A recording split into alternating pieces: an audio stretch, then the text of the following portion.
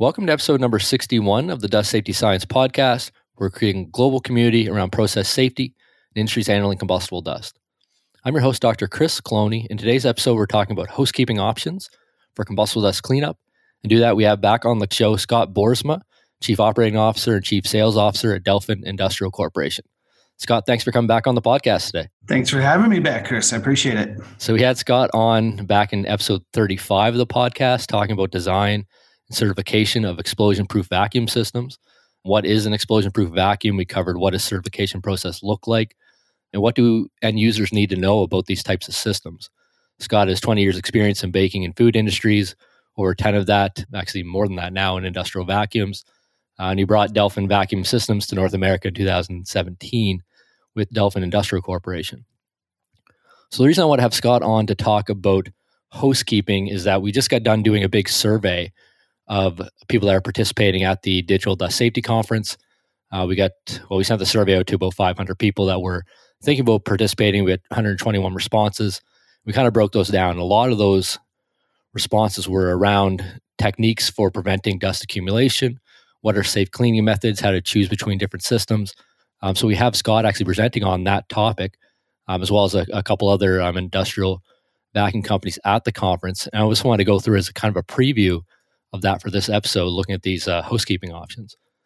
So Scott, I think a great place to jump in is what are to kind of your understanding and from your talking with your clients, what are the OSHA and NFPA requirements for compliance with housekeeping and facilities handling combustible dust?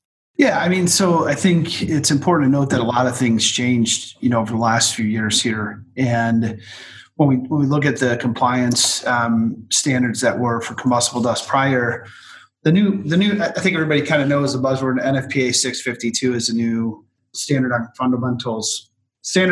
fundamentals of combustible dust, and its final revisions are being completed now. So that's kind of the go-to. And in there, it talks a lot about the conflicts right in the beginning in section 1.4 about NFPA 61 for prevention of fire dust explosions in agriculture and food processing plants, 484 for combustible dust metal, combustible dust, which 654, which was the combustible dust solids that the 652 is adding to. 655 was for sulfur and 664 for woodworking. So there were some outlines already on handling of combustible dust in each of these. Where the conflicts come and housekeeping comes in, and I believe 652 is bridging a gap. It's really saying that everybody, I wrote a couple of statements down here. If you're in a rated environment, if you're not in a rated environment but handling combustible dust, these standards still apply to you. And I don't know if everybody understands that. If you're not sure about whether you're handling a combustible dust, these standards still apply to you. And I think that's kind of the key is that everybody who's in the manufacturing plant today, when you look at doing your understanding, first of all, do I have a combustible dust? That's the first step. Secondly, what is my hazard analysis? And then thirdly, what's my housekeeping practice what's my plan in order to remove this dust, right? So when you get into the housekeeping part, it's kind of a long segue into when you get to the housekeeping part of this, then it starts to outline how to remove the dust. And it goes right into procedures of housekeeping. And the third bullet point in is about vacuum cleaning. And they're using vacuum cleaning as a primary source for housekeeping now. It does still state later on that sweeping, shoveling, scoops, brushes are acceptable practices. Water washdowns are acceptable practices. There's full sections on dust collection, pneumatic conveyance as well.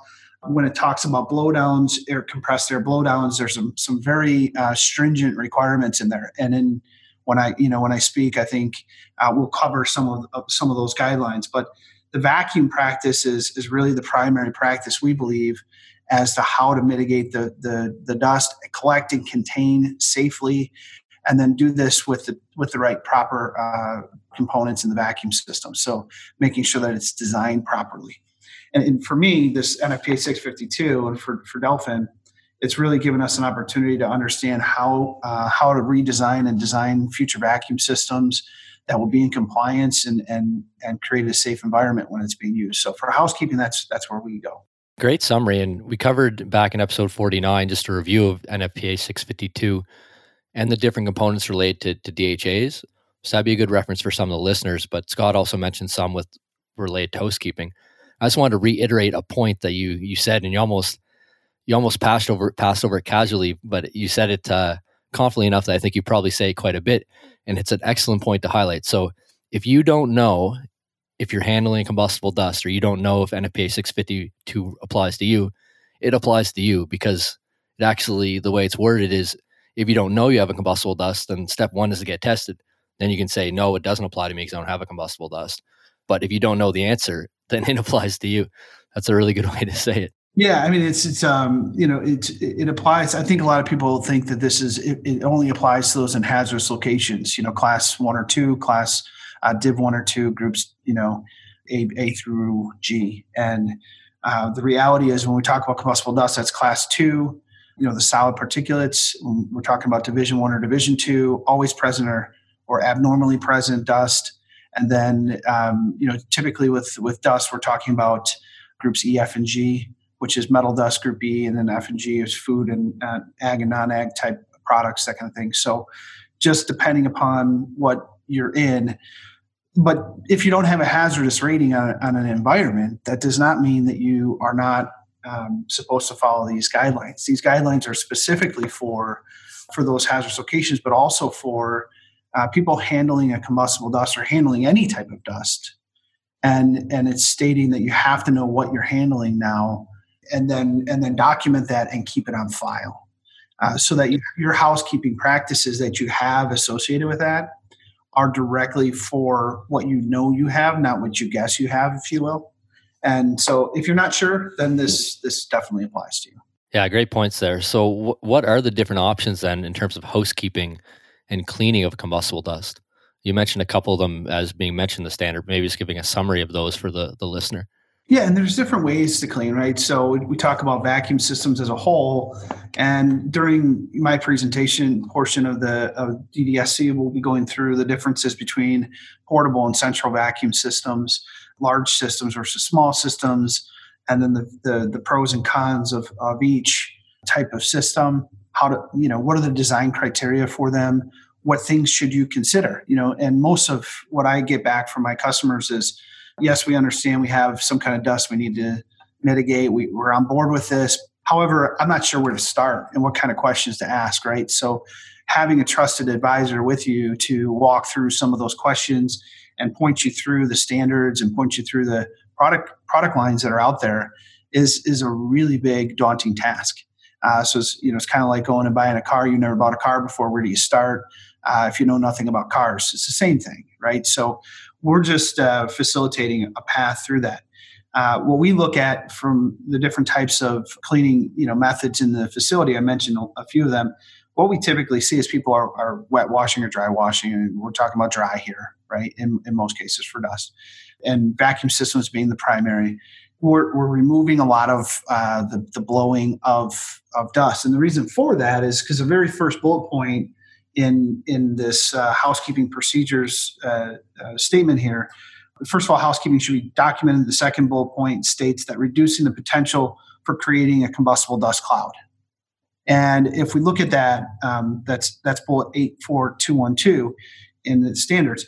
That's the primary focus for housekeeping, is to make sure that we don't create a cloud. Well, we know that some methods like sweeping but really blowguns using compressed air to blow a dust from one place to another is a very inefficient way to clean. We're moving dust from one place to another, and dust can settle in bad areas. It can also reach arcing sources, which is what our primary concern is. So for these reasons, we want to collect and contain, the vacuum system being the primary, sweeping, shoveling, scooping, but there's some conditions around that, why, when, and how we would do those methods.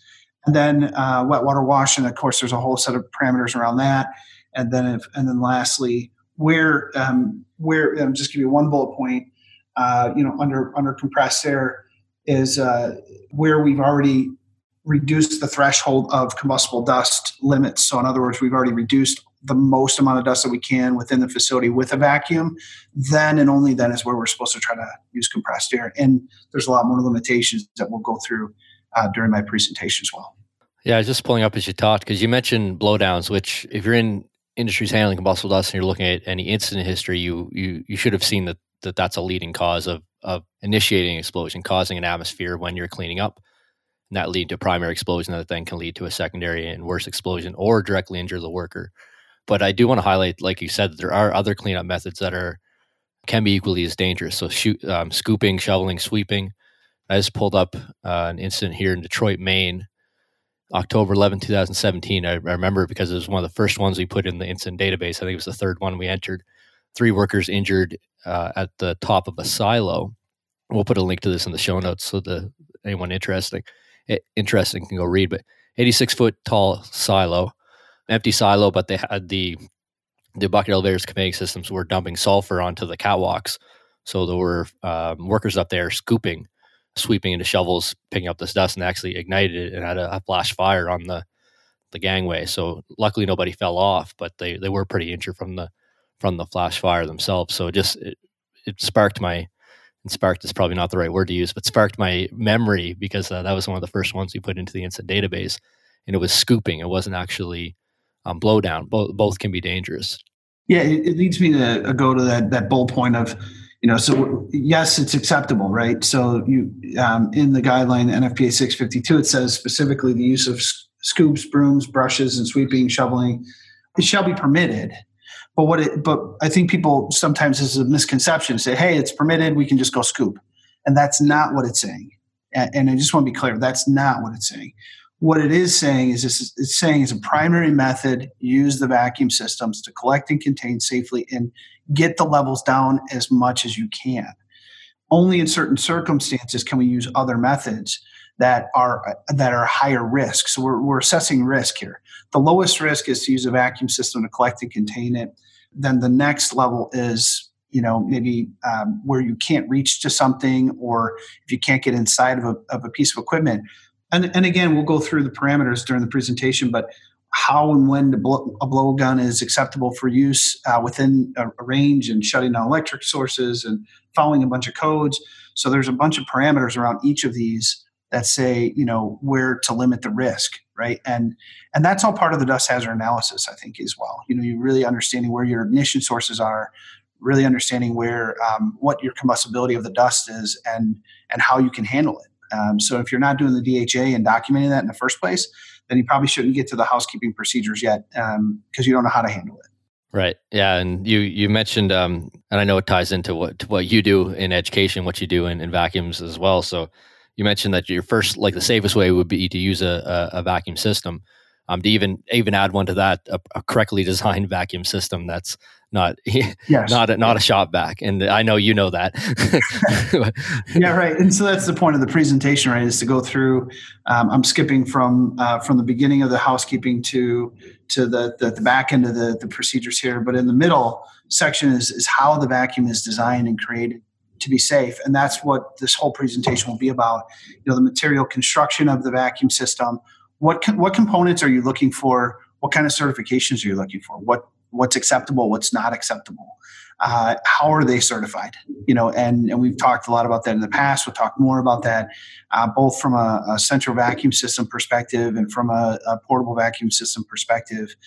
And what does the customer need to know in order to make a proper buying decision? Who's at risk? Who's the one that really makes the decision? Who's the authority having jurisdiction? And we use that term. Hopefully everybody's using that term a lot. Is trying to define who the authority having jurisdiction is, not just an OSHA rep, but maybe a plant safety manager, or maybe it's a local fire marshal, or someone who's a building inspector and insurance agent. It might be. So we just need to understand who's really looking at this and what kind of criteria we need to follow. And again, doing the right analysis up front in order to make sure we're buying the right type of equipment and putting the right procedures in place. Yeah, definitely. And I know in your presentation, you'll be talking about the difference between portable systems and central vacuum systems, so fixed, non-movable, I guess. And the reason I ask this is because when you explained to me those two, this may have been maybe 6 months ago, I had a lot of questions myself. So I think the listener probably has questions as well. But what is the difference between a portable system and a so-called central vacuum system, if that's even the right terminology to use? Yeah, I mean, it's a great question. I mean, there's pros and cons. I have a page full of them here that I'll be going through in the presentation as well. But just some high level pieces. We look at Is a system fixed in place? Is it portable? And then I'll throw a wrench in the mix here and say, is it a portable central system? Is it a portable system where you can use short section of piping? And I think that's probably something that's newer technology, newer design that's in the market today. Using a certified portable vacuum system as a central system, or to get into hard to reach areas. And what kind of criteria is around that to make sure that we're in compliance with the new standards as well? So we're adding some fixed piping that falls under one regulation, and we're putting a portable system that's a certified out of the box type system, and we're attaching the two together. And what does that mean for our compliance and our certification process, right? So we definitely need to look at all the different components and what that means. It's hard to define the difference between a central system or a fixed system and a portable system today because of that. What pieces are fixed and which pieces are moving around from place to place, and how do we do the certification?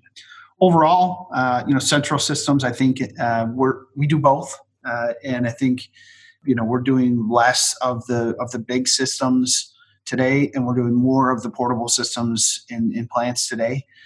And there's a lot of reasons behind that. Everything from cost structures to design criteria to flexibility, to manageability, maintenance. So those are all reasons that I think customers have shifted a lot more into the industrial portable sector out of a lot of the bigger, more fixed design systems in there. But there's still a lot of reasons to do both.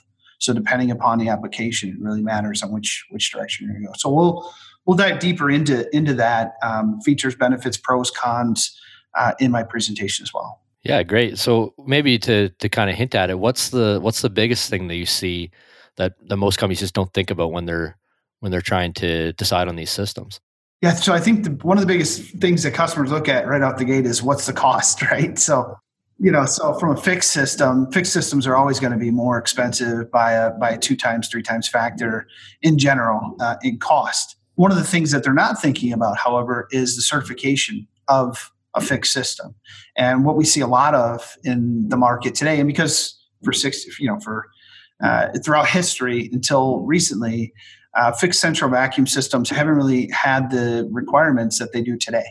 And so a lot of the older systems are still running for 20, 30 years, are designed or were designed under old premise, and now are not in compliance with what the standards require today. So what we did yesterday doesn't necessarily mean that that's in compliance with today. So we'll talk about limited certification production runs, which is, when you put a vacuum system in, that's a central system, and it doesn't come with a certification out of the box. So what do you have to do in order to get that certification, or at least to get to check the box to make sure that it is in compliance with a nationally recognized testing laboratory? And there's ways to do that, which I would say most people are not considering today in general.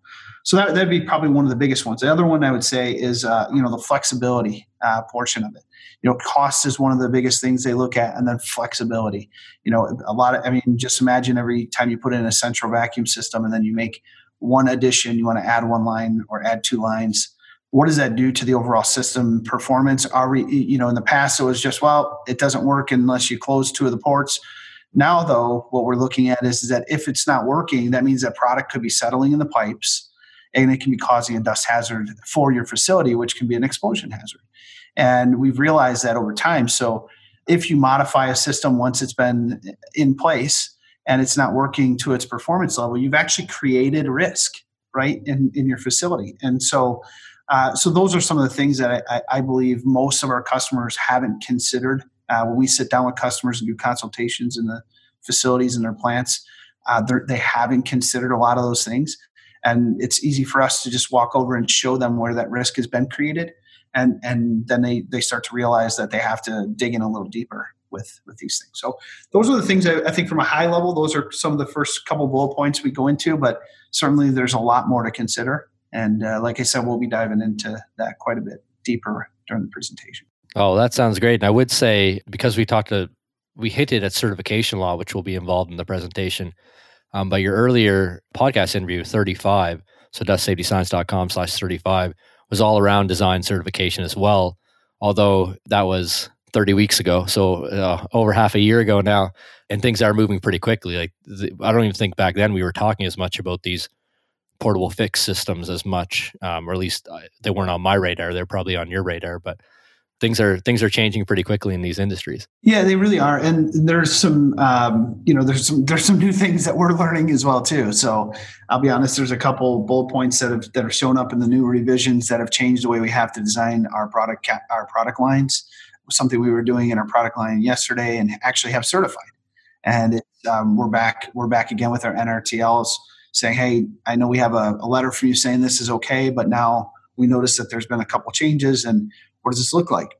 And the reality is that we have to make more changes, right? And so just to stay up with these standards is sometimes a daunting task, right? And it's an investment on our part, but we certainly want to stay in front of everything, as well as I know other people in this group do as well. Oh, that's great. Well, I think we'll cut off this interview there. That's a really good overview of the different housekeeping options, combustible dust cleanup. We hinted on some reasons why blower systems, why scooping and sweeping can be used, but need to be used in a very specific way after the bulk of the dust has already been cleaned up, and then following the other guidance that's outlined in NFPA. We talked about a bunch of other categories, or a bunch of other things around NFPA, a bunch of the outlines that are there as well, and a lot that's coming up at DDSC from yourself and from Delphin. So I want to say thank you again for coming on the podcast for the second time now. It probably won't be long until we get you on for your third go. Do I get a green jacket on the third one, or? Yeah, it's the trifecta. I think we mail. You'll get it in the mail. It just comes out. No, that's great. So I'll say thank you again, Scott, and I'm looking forward to having you at the conference in February next year. Yeah, I appreciate it, and I'm looking forward to presenting at the conference. So you've been listening to myself, Dr. Chris Cloney, and Scott Boersma. We've been talking about housekeeping options for combustible dust cleanup. We talked all around NFPA 652, the referred to standards within that document, like NFPA 61, and the industry-specific standards. We talked about what that means for housekeeping, what the different options are, when those different options can be applied, when they can't be applied. Then we dove pretty deep into portable and fixed vacuum systems, or portable and central vacuum systems, I guess. But we even kind of identify that those are changing, and you're seeing more hybrid models out there as well, which has really important impacts for certification of the systems, for correct use of the systems, and for choosing which system to use. So as Scott mentioned, he's going to be going through all that detail at the Digital Dust Safety Conference coming up in February 2020. And like he said, there's a lot of bullet points to cover, and I saw his list here, and he's got a lot of great information there. But the important point that I want to hit on is that if you're actually involved in the conference, you can connect and reach out to Scott directly to ask these questions. So you can do that in the presentation itself or inside the conference portal. We'll also have his email at the show notes for this episode, dustsafetyscience.com/61. And as I mentioned, inside the Dust Safety Academy platform, you can actually talk to the speakers directly there, or go to the community forums and communicate to the other attendees and ask the questions that you have about vacuum systems and other systems in industries handling combustible dust. So as I mentioned in the last couple episodes about the conference itself, we're really looking to not only bring just the theory, we do want to bring the theory and concepts, that's really important, but also the actual practical application of how to make decisions, and at the end of the day, how to get the correct system into your facility to make it safer if you're handling combustible dust. So we're looking forward to doing that. So as always, I just want to say thank you for listening to Dust Safety Science Podcast. It'll be a really great week ahead. I hope you have a safe week ahead, and I'm really thankful for everything that you're doing in industries handling combustible dust around the world.